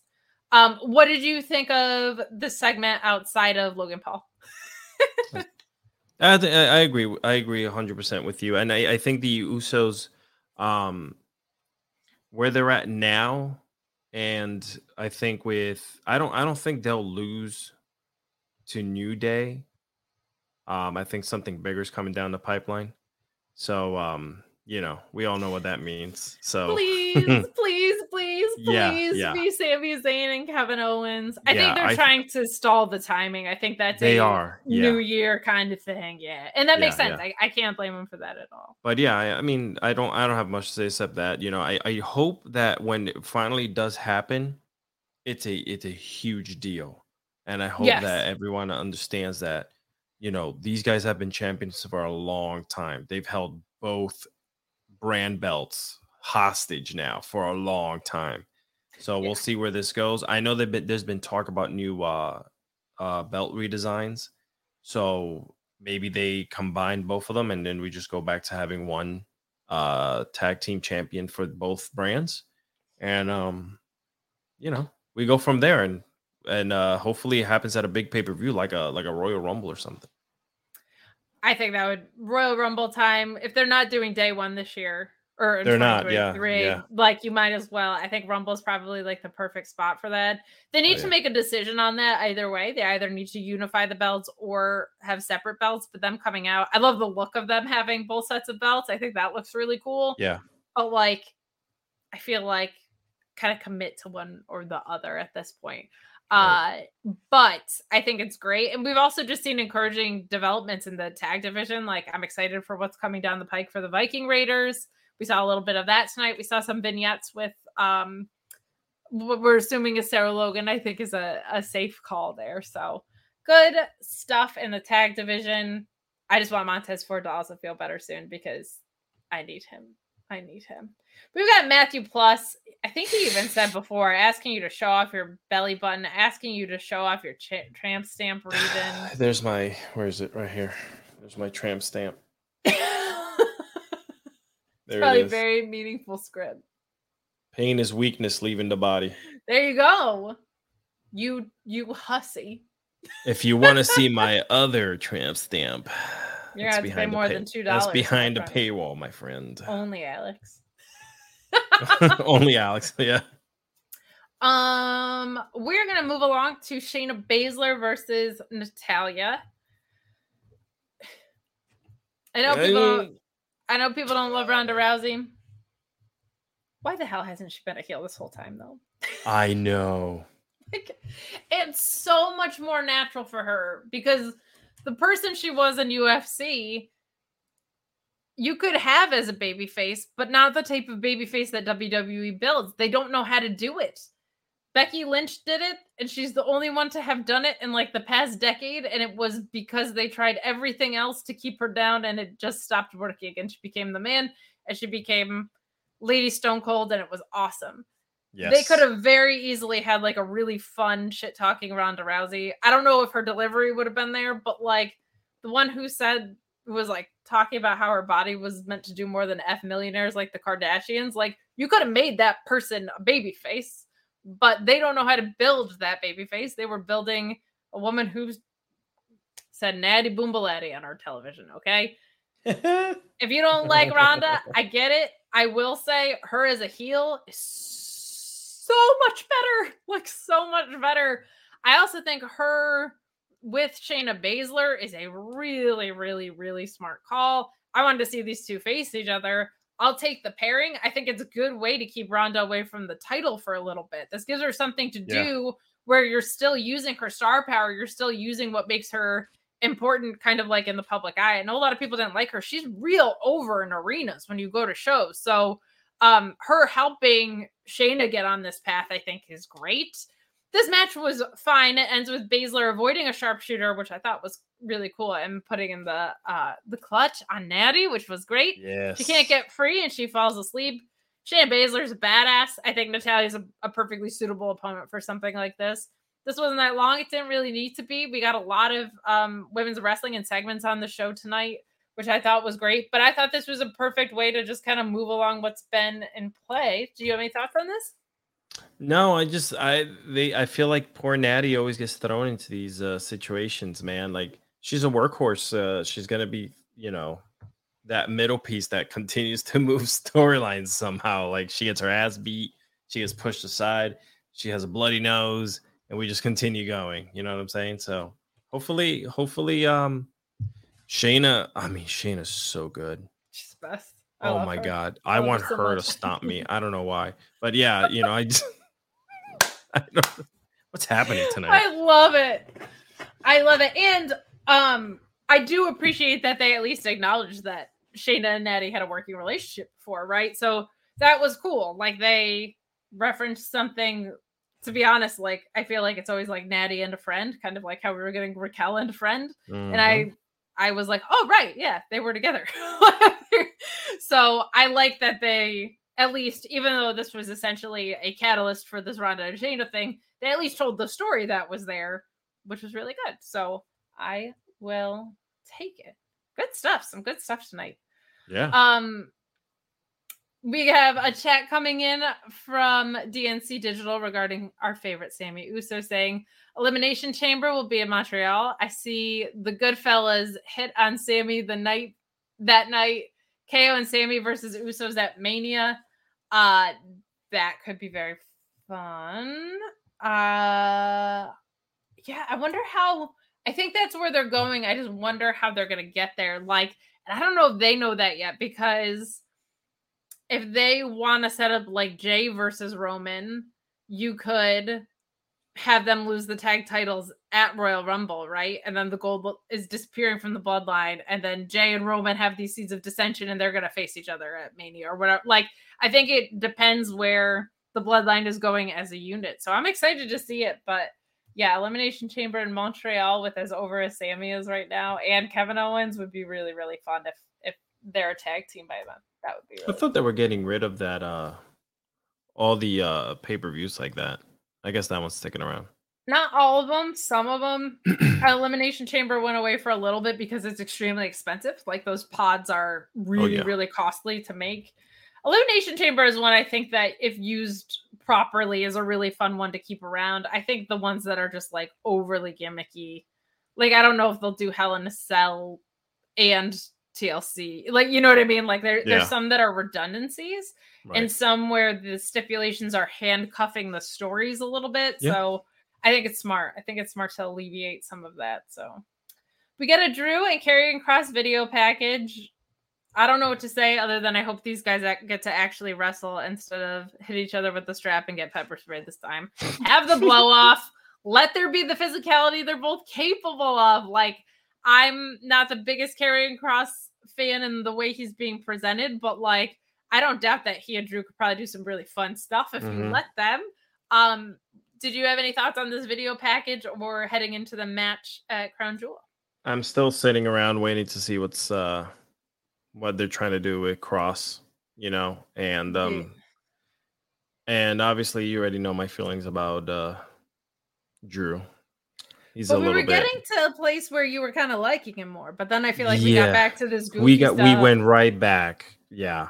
And I don't think that's on him. Like, I think everybody was like, the Drew that we love is the one that we saw in the Shillelagh match against Sheamus. Yeah. And then because Karrion Kross is so gimmick heavy, kind of like went back that way. But yeah. Hopefully they get to do some fun stuff. That's all I think. He'll be tag teaming with Sheamus soon. I wouldn't hate that. But he's got his Brawling Brutes. What are you talking about? So we get MVP essentially sending 5 jobbers and to fight Braun Strowman. That's his opponent for tonight. And instead, Braun basically eats them. Not a lot to say here. The extremely real, not at all sweetened crowd was very into it. I feel like I felt the crowd noise was really being pumped, man. Like, but this was also a double taping, so I kind of get it for this instance because the real crowd. No, was I know, really I know, but this was noticeably cheesy and fake. Yeah, 100. Like, bro, listen, I know their gimmick again. They're hoarding, so I understand they want to bring all these wrestlers back. So they hoard them. But with Braun, I don't know if it's hoarding. I think they were depleted for a really you think long so? time. I feel they have so many. I feel like they have 215 people backstage. But for me, Braun is just so he's still.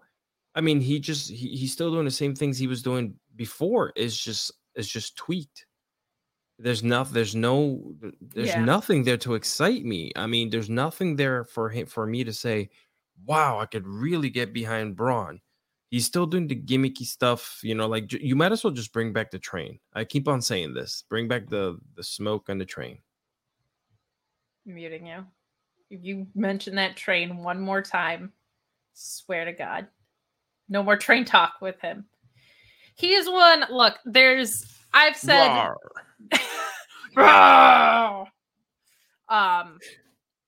I've said a little bit like I'm gonna give Hunter till Rumble because I feel like there's all these things we've improved on.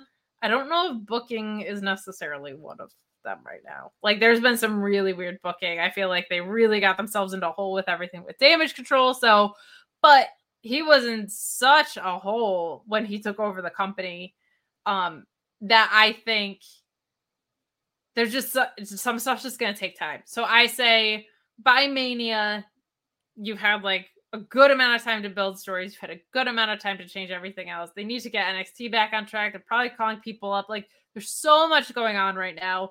And this time of year is pretty meaningless.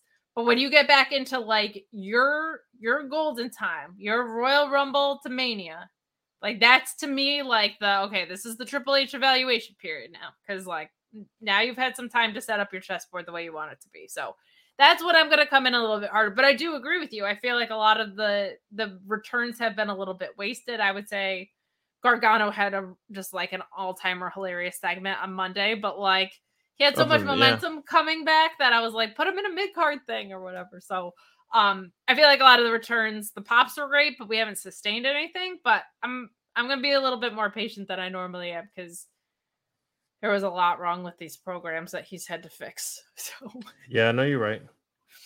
As always. I just think Santos Escobar is the coolest dude in the world. If I'm having like a cool guy triple threat in all of wrestling, it's Santos Escobar, Swerve, and Ricky Starks.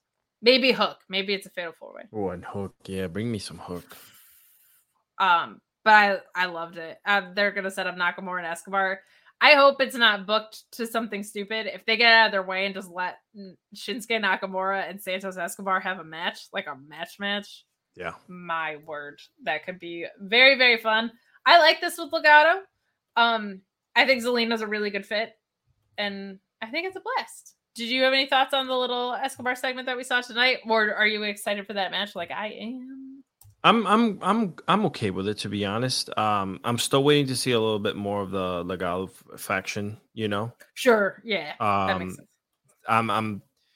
Promos are cool. Like, yes, you're telling the story of who they are, and obviously you gotta tell the people. It's a television program. These are characters, but I don't know. Like, the pairing has seemed kind of blah right now, but that's basically because they've only been out for a couple weeks. So I'm I don't want to be the old man in the yard yelling at the clouds. I'm going to give things a little bit of time. Old man yells at cloud.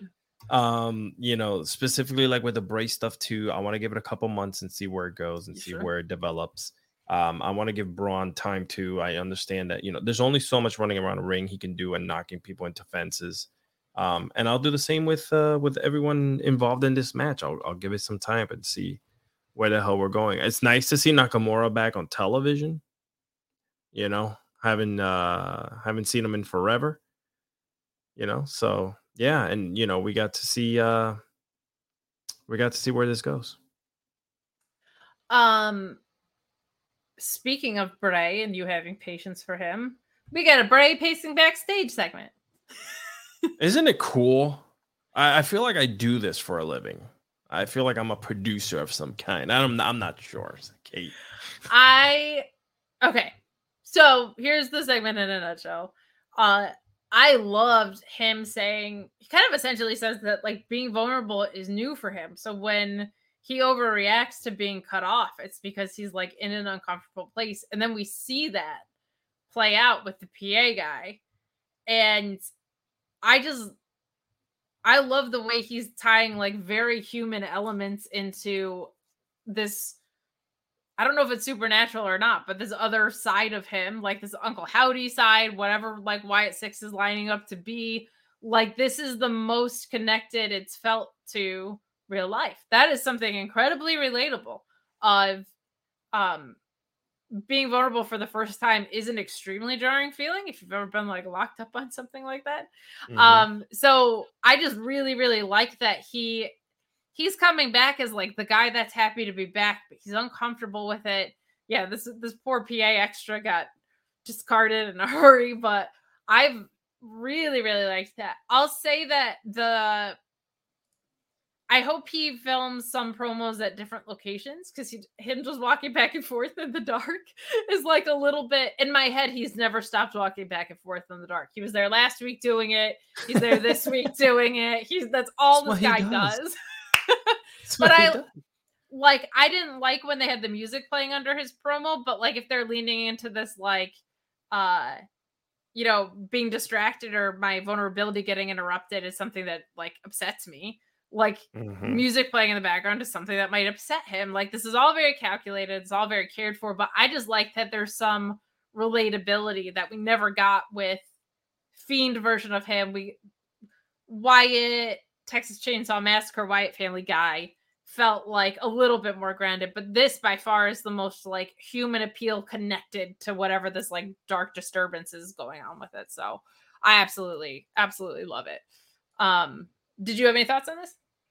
Yeah. This again, I'm just gonna give it time. I'm gonna see where this goes. I was very impatient with the whole QR code thing, because we all knew what was happening and we all knew who it was. So you could have saved me weeks of that trash by giving me what you're giving me now. So like funny. However, it wasn't that many weeks, first of all. And you love to go back at me. We're like, Alex, we're only 2 weeks in. I'm like, it feels like 2 months. Kate. Oh my gosh. Because both of my Alexes were doing that. And I was like, it's been 2 weeks. Like, this is not eternity. And B, like, I actually didn't love it either, but it really worked. Like, everybody was talking about it. Everybody. So I was like, well, who am I to say it's not a good tactic then? Right. Like, clearly it worked, but I'm just a guy sitting at home, armchair quarterbacking this thing. That's what we pay you to do. We love that here. What? When did you start paying me? That's what I want to know.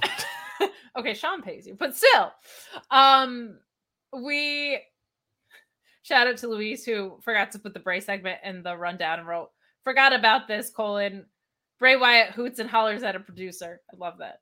That's very funny. So get in the remaining super chats and humper chats if you have them. If there was ever a match to have about tonight, it might be this match. I thought this was awesome. Earlier in the night, we get an interview with Ray. We get an interview with Imperium. We get Ludwig Kaiser saying that Dom turned on Ray because Ray has no honor. What? That's rude. But this was like a pretty classic. It just goes to show you sometimes like classic templates really work in pro wrestling when the people know how to fill them in. Like these are two guys that knew their roles extremely well. We see the big guy picking on the little guy story all the time. The way this was filled in is why wrestling is an art form, in my opinion. I thought this was unbelievable. I say it all the time. I have no idea how Rey Mysterio can do what he does with his bump card and his age. It blows my mind. Ultimately, this ends on what I thought was the perfect ending to the story that they were telling in this short time. It ends on a head scissors, and then when Rey goes for the 619, he's just met with a big boot, and Gunther yanks him up and lariats him for the pin. Great combination of styles here. Rey Mysterio just not quitting, just being like that gnat that you can't swat, and Gunther getting frustrated with it was so much fun to watch. This was just a great professional wrestling match. I loved what we saw tonight.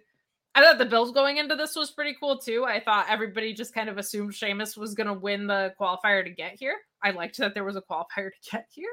Nice having matches with stakes in them again. But gosh, these are just two professional wrestlers who know exactly what they're doing. They know exactly how to tell a story. And even though it's a story that we see a lot in pro wrestling, it's one of the most organic stories you can have. You're rooting for the little guy to beat up the big guy. Who doesn't love that? But I just loved Gunther's facial expressions in this of like, why the hell won't this guy just be done? Like, it's so good.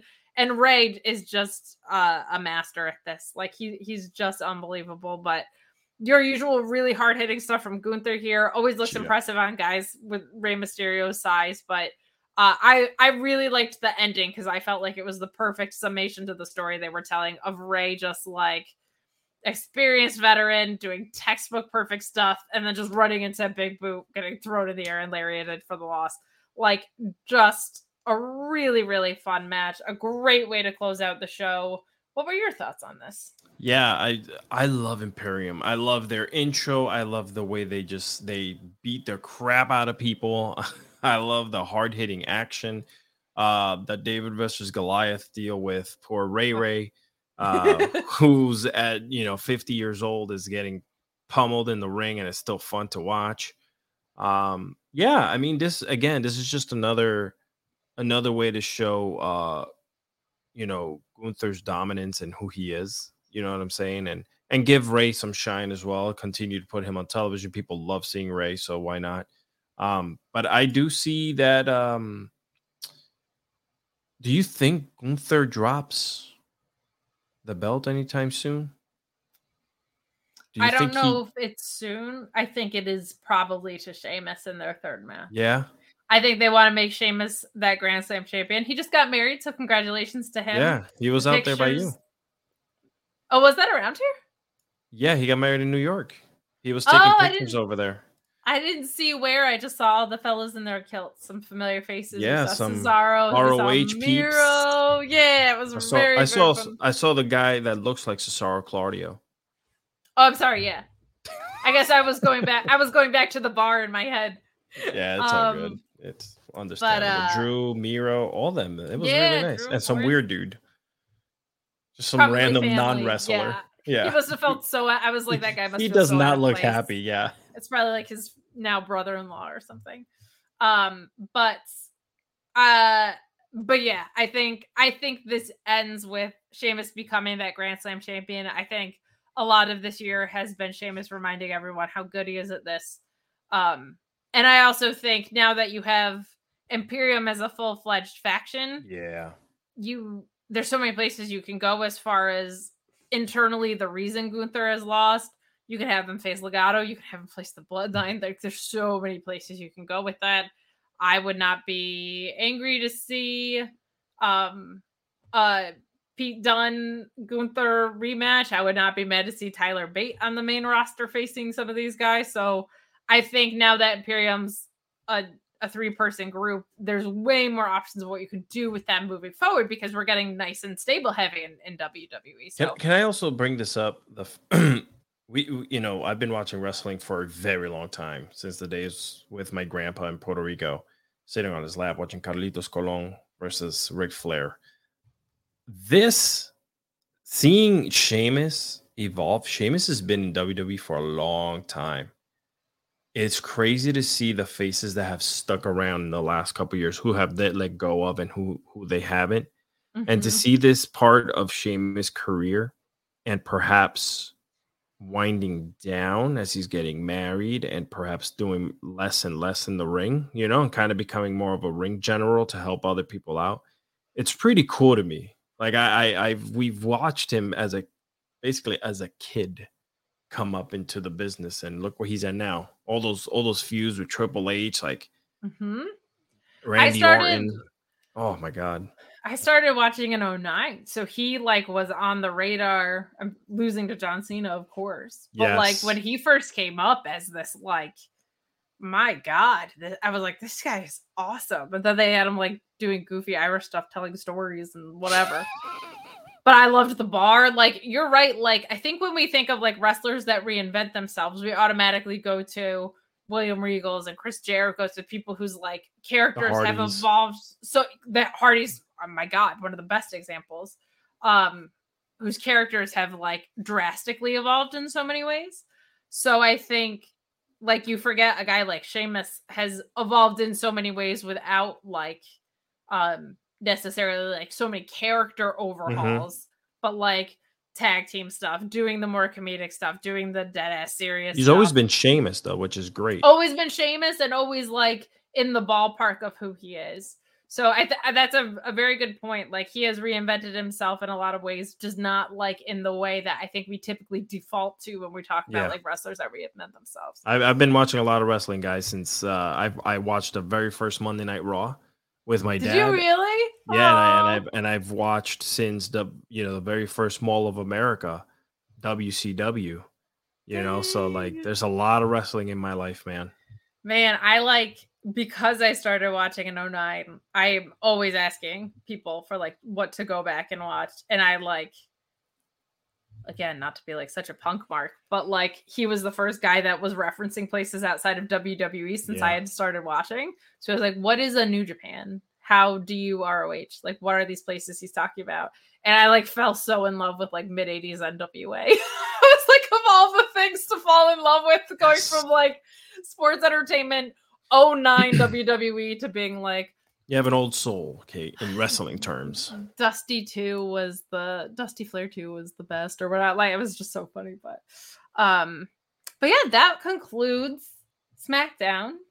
And we thank you so much for joining us tonight and our sweet little button that we put on this episode. But we appreciate you guys so much for joining us.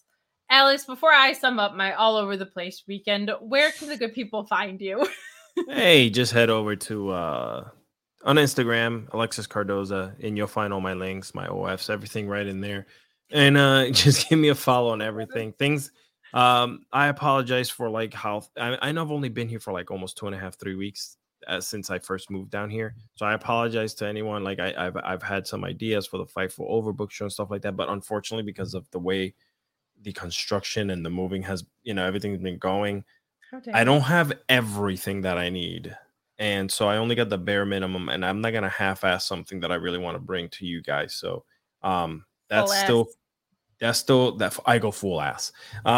So that's still coming down the pipeline and some other projects. So if anybody that's following me and doesn't see me on social too much, it's just I'm still getting very much adjusted to not being in my own house, still staying in an Airbnb and whatnot. So unacceptable. I know I'm such a loser. It's about drive. It's about power. It's okay, Alex. We'll give Kate the show instead. I don't know who this is. I'm going to assume it's Joel. It could be Jeremy. I don't know who this is on the Kate just took my IP, just to let everyone know that. Subscribe to Fightful Overbooked. Fightful Overbooked rules. I am going to be doing, as we promoted on Fightful Select, I'll be doing your Crown Jewel, your Sands of Blind post show in the silliest format that we do. It is Joel. He's uploading newsworthy as we speak. So see how hardworking this team is.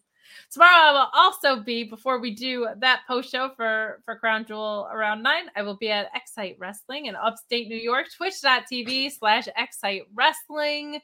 Gonna be a really fun card. And Tuesday, I'm back on NXT Sour Grabs post show with Alex. So tune in. We're having so much fun here on Fightful. Have a wonderful and safe weekend. Enjoy wrestling this weekend if you are watching. And again, if you can donate to Miss Cher Delaware's GoFundMe, either via the link or via Super Chat on the main channel tomorrow, please feel free to do so. But we hope to see you this weekend. Have a safe and blessed one. Everybody in your crew identifies as either Big Mac Burger, McNuggets, or McCrispy Sandwich. But you're the Filet-O-Fish Sandwich all day. That crispy fish, that savory tartar sauce, that melty cheese, that pillowy bun. Yeah, you get it.